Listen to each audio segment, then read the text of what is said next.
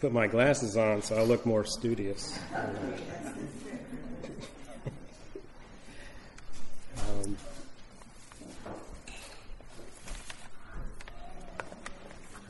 A few weeks ago on Sunday, y'all prayed for me and some other people who had big, important presentations to do in the week to come. And, I was working on my presentation for Raleigh B-Sides, which is a computer security conference held in this area.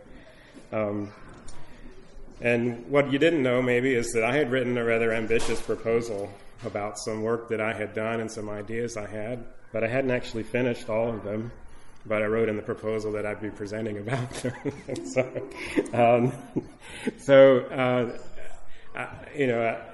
I find myself in these kinds of situations from time to time, and I had written that one night when I just thought, well, let's just write this up, see if I could present, and I felt like the Lord had inspired me, so I went ahead and submitted it, and they're supposed to reply within 48 hours to tell you that your abstract was accepted or not, and after a few days I didn't hear anything, so I thought, well, I guess they already have enough good speakers.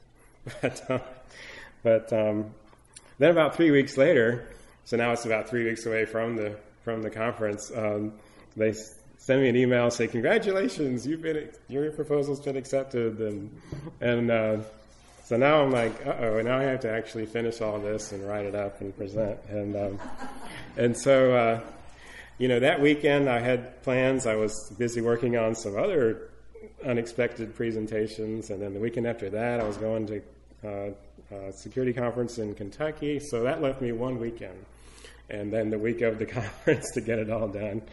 And so I was clearly very nervous about it, but you know what? God knew that was going to happen, and it didn't surprise him at all, and wouldn't you know, the night before I finished the last topic and I got the demo working and everything, because that was what I was going to finish with, and it all came together, and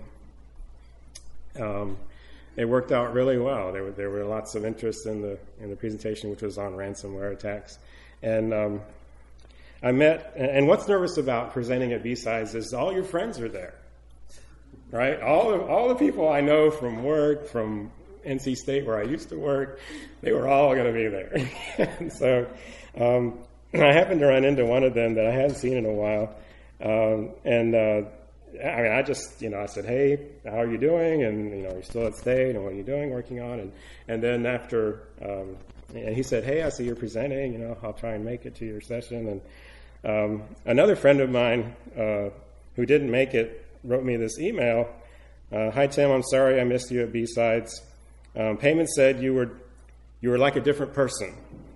He said you were smiling and happy. Isn't that a wonderful thing? And and so I didn't realize that I had that effect on Payman. But what he saw, I think, is something that God's been working on in me, and that was confidence. Even in the midst of a traumatic and stressful situation, I put my trust in the Lord, and He gives us confidence. And so that's what I wanted to share on today. We're going to look at Psalm 23, which I believe is a prayer, for confidence, because this seems to be one of the things that the Lord is working on in me. In this past year, I've ended up on the agenda of a number of security conferences, speaking about things that I never talked about before, and that I might not have even ever seen someone talk about before. I've talked with the chief security officers of big companies, multi-billion-dollar companies that, and big banks that spend millions of dollars on information security. And I stand up there and think, what do I have to say to these people that they don't already know? and yet, I know that God has allowed me to understand certain things, because this is what I do. I analyze computer attacks, and I analyze network security all the time. And so that's what I talk about. I just say what I know, and I ask the Lord to give me the words to say it. And so I felt like every time that I get up and share that, God was in it, that he was giving me that opportunity to speak, and he was giving me the understanding to learn or analyze the subject that I was sharing on. And, still I have insecurities about doing things like that, particularly when it involves, presentations. But, there's some there's some people in the Bible who have had similar insecurities, and the Lord, replaced that with his confidence. And one is Moses. If we look in Exodus chapter 3, this is where God has spoken to Moses through the burning bush. And he's told him that he's going to lead the Israelites out of Egypt. God said that he's heard the cries of the Israelites, and he's seen how they're treated unjustly, and he's going to deliver them from the oppression of the Egyptians and return them to a land that's their own. And Moses, here's this amazing plan, and he isn't sure he's going to be the leader. Moses says to God, who am I that I should go to Pharaoh and bring the children of Israel out of Egypt? But God reassures him. He promises that he'll be with Moses. Moses doesn't realize what that means yet, what a difference that makes. And Moses tries to convince God that, he's not able to be the leader right now.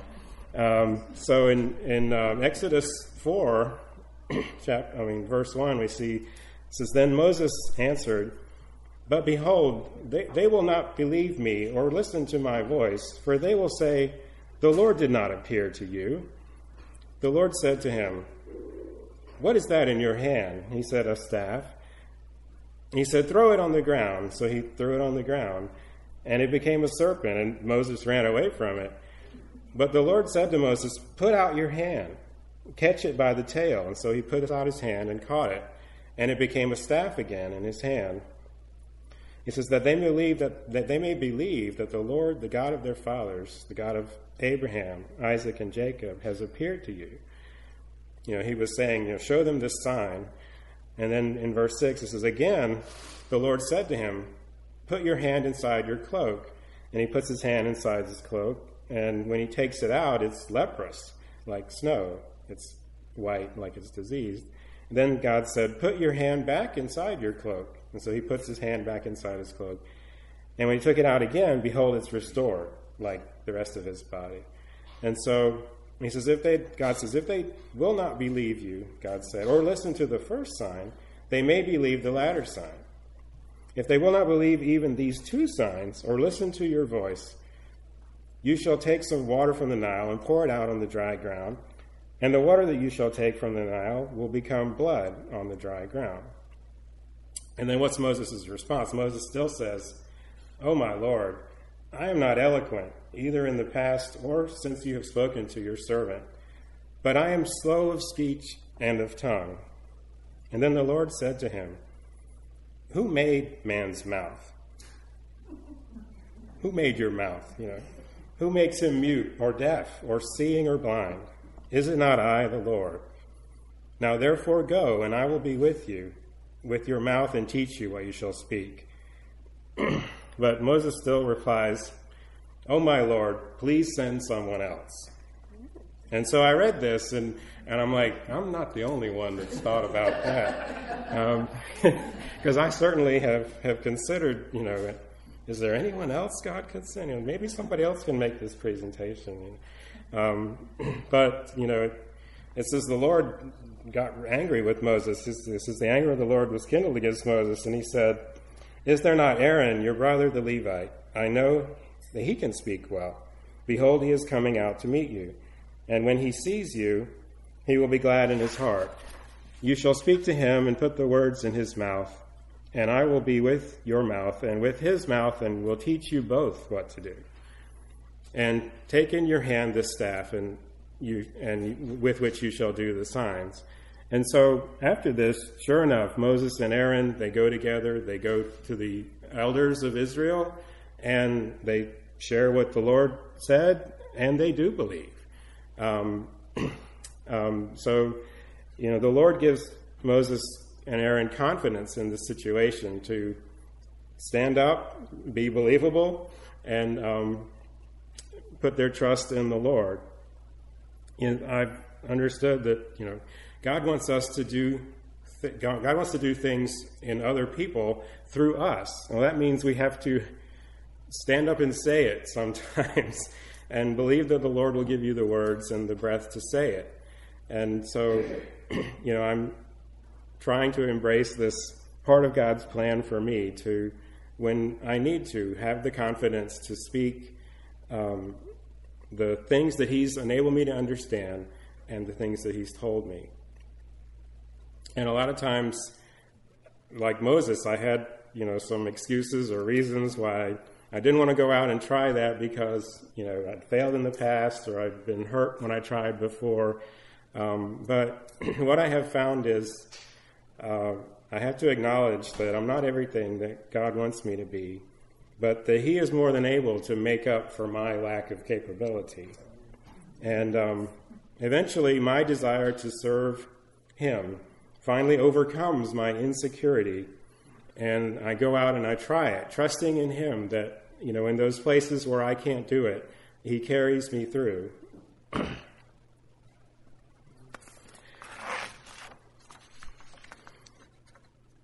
And God is the one that, closes that gap between who we are and who he wants us to be, or who needs to be in that situation. He loves us. He wants what's best for us. And we can do all things through Christ who strengthens us. If God is for us, what can stand against us? God is able to work in all things, even our flaws, to work through us for those that love him. And so I've learned to not look at my inabilities and my insecurities, but to focus on the Lord, because he's got the answer. He's our sufficiency. He's the one that fills the gap. Don't look at the gap, look at the Lord.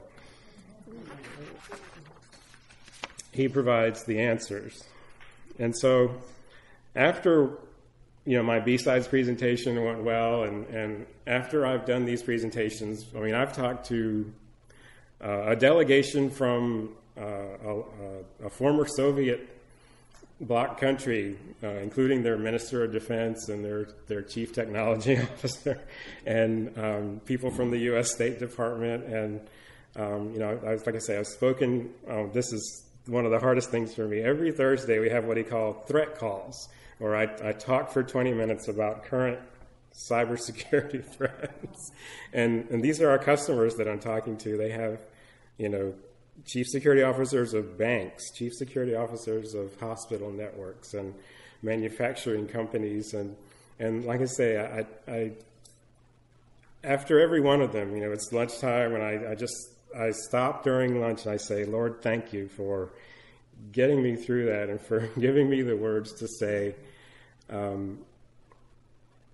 because I know that I don't have the words to do it. I don't know how to do it without believing that he can help me in those places and in that time where that opportunity arises, that he gives me the confidence to step out and do new things that I was afraid to do before. And so it's in those times that I put my trust in him, and like Psalm 23 says, I realize that he is my shepherd. And so I want us to look at Psalm 23 this morning.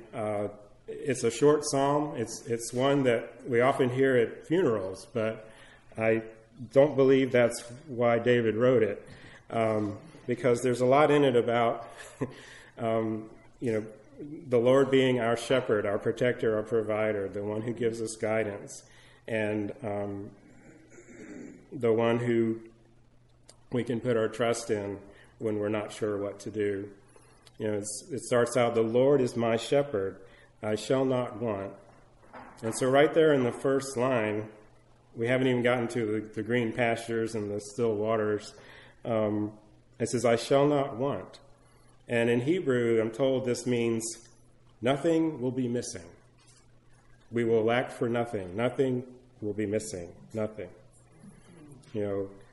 Our God is the one that heals the broken hearts and mends broken lives. And his desire is that nothing will be missing. And David starts with, the Lord is my shepherd. It's a personal pronoun. My indicates a one-to-one relationship. And we look through this psalm, and we see that there's other places where the word my is used. We have the Lord is my shepherd. He restores my soul. He prepares a table before me in the presence of my enemies. You anoint my head with oil. My cup overflows. Surely goodness and mercy shall follow me all the days of my life. And so you see here, God is a personal God, and he cares about us individually. The Lord is my shepherd. And that means he is the Lord, an all-powerful, all-loving, all-wise, and he is our shepherd in whom we can trust. He is our protector, our provider. He is the Lord, our Redeemer. I mean, the word there is Yahweh, like we sang in the song this morning. Which means if he is the shepherd, then we are the sheep, right? And so if we look at, there's several places in the Bible actually it talks about sheep, and Jesus talked about his sheep in John chapter 10, starting there in verse 2. But he who enters by the door is the shepherd of the sheep. To him the gatekeeper opens. The sheep hear his voice, and he calls his own sheep by name and leads them out. When he has brought out all his own, he goes before them, and the sheep follow him, for they know his voice. A stranger they will not follow, but they will flee from him, for they do not know the voice of strangers. Now, this figure of speech Jesus used with them, the disciples, but they did not understand what he was saying to them. So Jesus again said to them, Truly, truly, I say to you, I am the door of the sheep. All who come before me are thieves and robbers, but the sheep did not listen to them. I am the door. If anyone enters by me, he will be saved and will go in and out and find pasture. The thief comes to steal and kill and destroy. I came that they may have life and have it abundantly. I am the good shepherd. The good shepherd lays down his life for the sheep. He who is a hired hand and not a shepherd, who does not own the sheep, sees the wolf coming and leaves the sheep and flees. And the wolf snatches them and scatters them. He flees because he is a hired hand and cares nothing for the sheep. I am the good shepherd. I know my own, and my own know me. Just as the Father knows me, and I know the Father. I lay down my life for the sheep. And I have other sheep that are not of this fold. I must bring them also, and they will listen to my voice, so there will be one flock, one shepherd. For this reason the Father loves me, because I lay down my life, that I may take it up again. No one takes it from me, but I lay it down on my own accord. I have the authority to lay it down and have authority to take it up again. This charge I received from my Father. And so we see the attributes of Jesus' sheep. We could list some of them out. It says Jesus' sheep enter through him. He is the way. Jesus' sheep hear his voice. Jesus' sheep follow him. And Jesus' sheep know his voice. Do we hear his voice and we know his voice? Jesus' sheep do not recognize the voice of a stranger. So I don't want to say we're like sheep, dumb and defenseless, but when I have one of those red letter days, I call them, and the Lord comes through and I acknowledge that, there's no way I can do it without him. It reminds me that God is the one who looks after our lives like a shepherd looks after his sheep. So continuing in the Psalm 23, we look at verse 2. It says, He makes me lie down in green pastures. He leads me beside still waters. He restores my soul. He leads me in paths of righteousness for his name's sake. Even though I walk through the valley of the shadow of death, I will fear no evil, for you are with me. And so when I have, a really important presentation or some thing that I feel like the Lord wants me to do, but it kind of scares me. And the Lord, comes through. He reminds me that God is still with me, always and forever. God loves us too much, to make things always easy. That seldom accomplishes his purposes. However, Jesus, our shepherd, is in the business of leading and bringing us to a place of rest where we are, even in the midst of the problem. And that's the thing that I've started to look for is often, in these situations, the demo doesn't work, we're running late, this or that is wrong, somebody's not here. And God gives me peace on the inside. Things on the outside, they're still a mess. But the Lord works inside of us. And that's how he has worked in me to give me confidence in those situations. And that's how the Lord usually works, is he works on the inside first. The shepherd leads us to places of rest and provision. And I've read that after sheep graze on the grass and they're full, that's when they lie down. Thus it says there in verse 2, he makes me lie down in green pastures. Flocks that lie down on the grass are fully fed, their wants being completely supplied. In Psalm 24, it says, "Make me know your ways, O Lord. Teach me your paths. Lead me in your truth and teach me. For you are the God of my salvation. For you I wait all the day." So that's where I want to be, is, in that place where God is and the place where I find rest. I don't want to be ahead of him. I don't want to be behind. I want to be where the Lord is working. And, there's other places in the Bible that talk about shepherding. And one is Ezekiel 34. If you look at verse 11, it starts out, "For thus says the Lord God, behold, I myself will search for my sheep and will seek them out, as a shepherd seeks out his flock when he is among his sheep that have been scattered. So will I seek out my sheep. I will rescue them from all places where they have been scattered on a day of clouds and thick darkness. And I will bring them out of the peoples and gather them from the countries, and I will bring them into their own land, and I will feed them on the mountains of Israel, by the ravines and in all the inhabited places of the country. I will feed them with good pasture, and on the mountains heights of Israel shall be their grazing land. There they shall lie down in good grazing land, and on rich pasture they shall feed on the mountains of Israel. I myself will be the shepherd of the sheep, and I myself will make them lie down, declares the Lord God." And so this is what the shepherd does. He gathers the sheep when they've been scattered. He provides good pasture, and this is the way that I believe God wants to bless us, to make us whole, and to be lacking in nothing.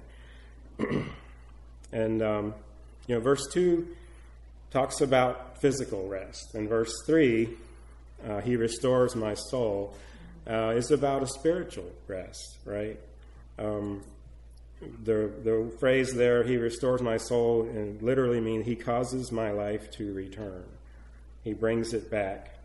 And guidance is one of the principal tasks of the shepherd, leading us to the best places, to the places where we need to go to have the things we need and to be safe from the threats out there. And so verse 4 says, even though I walk through the valley of the shadow of death, I will fear no evil. And literally, the shadow of death means this valley of shadow of death refers to the valley of darkness. So it's like you're in a valley. There's threats all around. You maybe can't see them. Oh, and it's dark too. But even in that place, David writes, "I will fear no evil, for thou art with me." The Lord is with us. So even in that place, we don't need to be afraid. Now, it may go without saying, but I think it's important to point out that it says, even though I walk through the valley of the shadow of death. So we didn't stop and give up. We didn't run away. The only way out is through. And, the Lord has met me in a number of situations where I just wanted to give up because it was looking pretty dark. Some of you know that I agreed to teach a class for a week at a security conference in Berlin in June. And a lot of things didn't work out on that trip. And I was actually going with somebody from work, and he kind of had a panic attack on the Saturday before we left because we weren't ready. And we just discovered that the conference didn't start, or our teaching didn't start on Monday as we had thought. It started on Sunday. And we were going to arrive like 2 hours before we were supposed to show up and teach. And so that meant we would get no sleep. No chance to rehearse or set up anything, just walk in and start. And, Chris was saying to me, Chris, the guy I work with, he's saying, man, can we get out of this? Is there any way to get somebody else to go? And I'm like, I'm not ready to quit. So we went on. I thought, I didn't know what was going to happen, but I was like, I'm not quitting. So the only way out is through. When we're in that place of darkness and we're feeling like we're going to fail. And I wanted to point out that, here it says, even though I walk through the valley of the shadow of death, I fear no evil, for you are with me. There's a change from talking about the Lord and about the shepherd to the word me. God, he's talking to God. You are with me. And I think it's in those places that we get personal and we talk to God. And it's great that, our God he listens. He's there. He's with us. And so, David speaks personally about this. So going on in verse 4, it says, in Psalm 23, it says, your rod and your staff, they comfort me. The shepherd has a rod, or has a staff, which he uses as a rod to protect the sheep, but also as a staff to direct us away from harm and towards righteousness. And this is how, we know God still cares. He's still saying, oh, don't go that way, there's a hole, you'll fall in and break your leg. And he pulls us back and guides us to the path to righteousness for our benefit. So this is a comfort to us to show that he loves us. He directs us and guides us because he loves us. So verse 5, it says, you prepare a table before me in the presence of my enemies. You anoint my head with oil. My cup overflows. Surely goodness and mercy shall follow me all the days of my life. And here, anointing, with oil is a gesture of bestowing honor upon us. And the same with the cup that's always full. It's a gesture of generosity. It's a sign of the generosity of the Lord. God has promised never to leave us, never ever. And his goodness and kindness always follows us. And that's actually the verb that's used here where it says, my mercy, goodness and mercy shall follow me. There's this notion of actively pursuing or chasing after. God is just looking for ways to show kindness to us. He's just looking for it. And as many times as it's happened to me, I never get used to it. It's like it gets more all the time. I never get used to it. But I like the way that's phrased. Surely goodness and mercy shall follow me all the days of my life.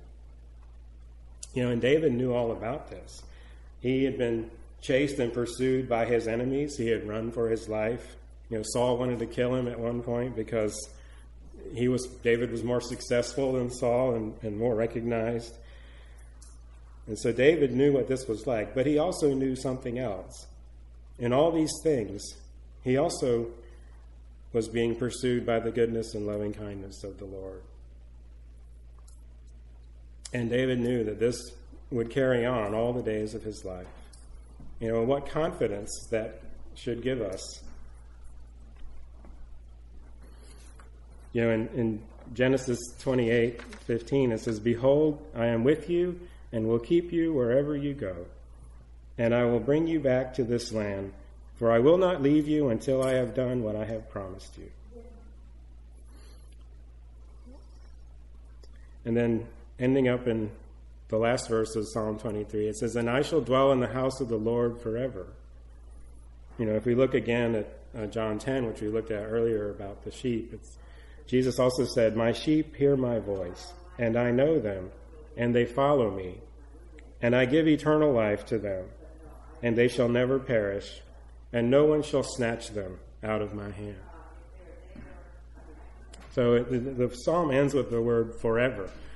Forever is a long time. But I believe an infinitely creative God will continue to amaze us, even in forever.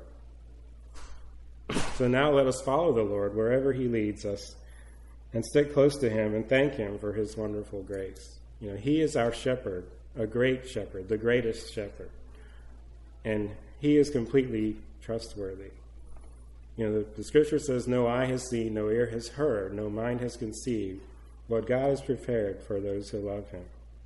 And so this is why I have confidence in those stressful and somewhat scary situations.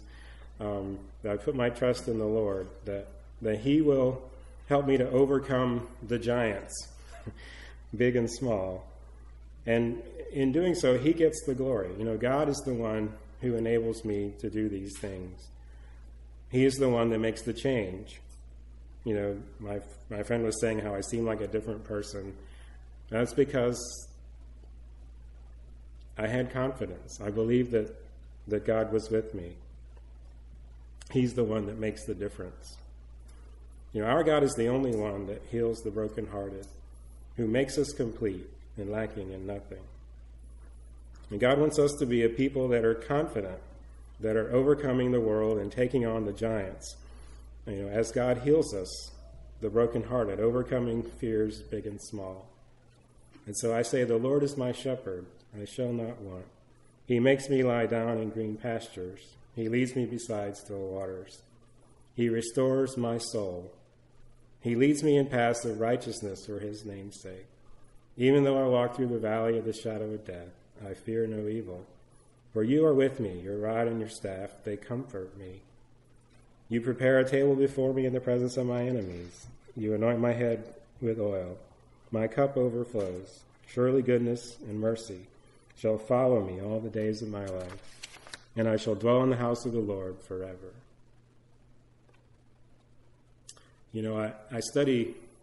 I work now as in information security, and when I'm at work, I see how computer systems continue to fail to protect us, fail to protect our privacy, our safety, our data.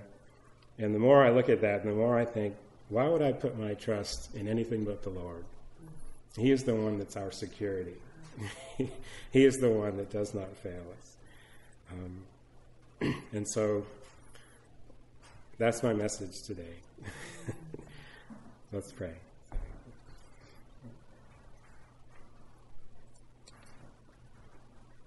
Lord, help us to overcome insecurity.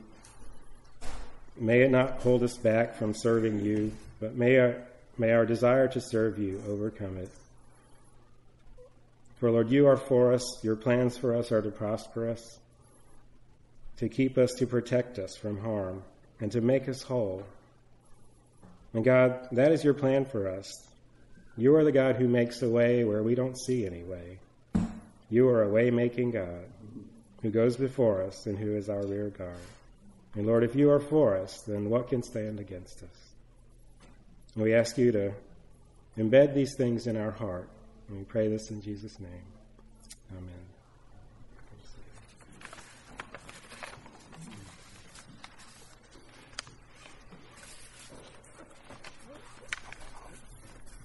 Thank you, Tim.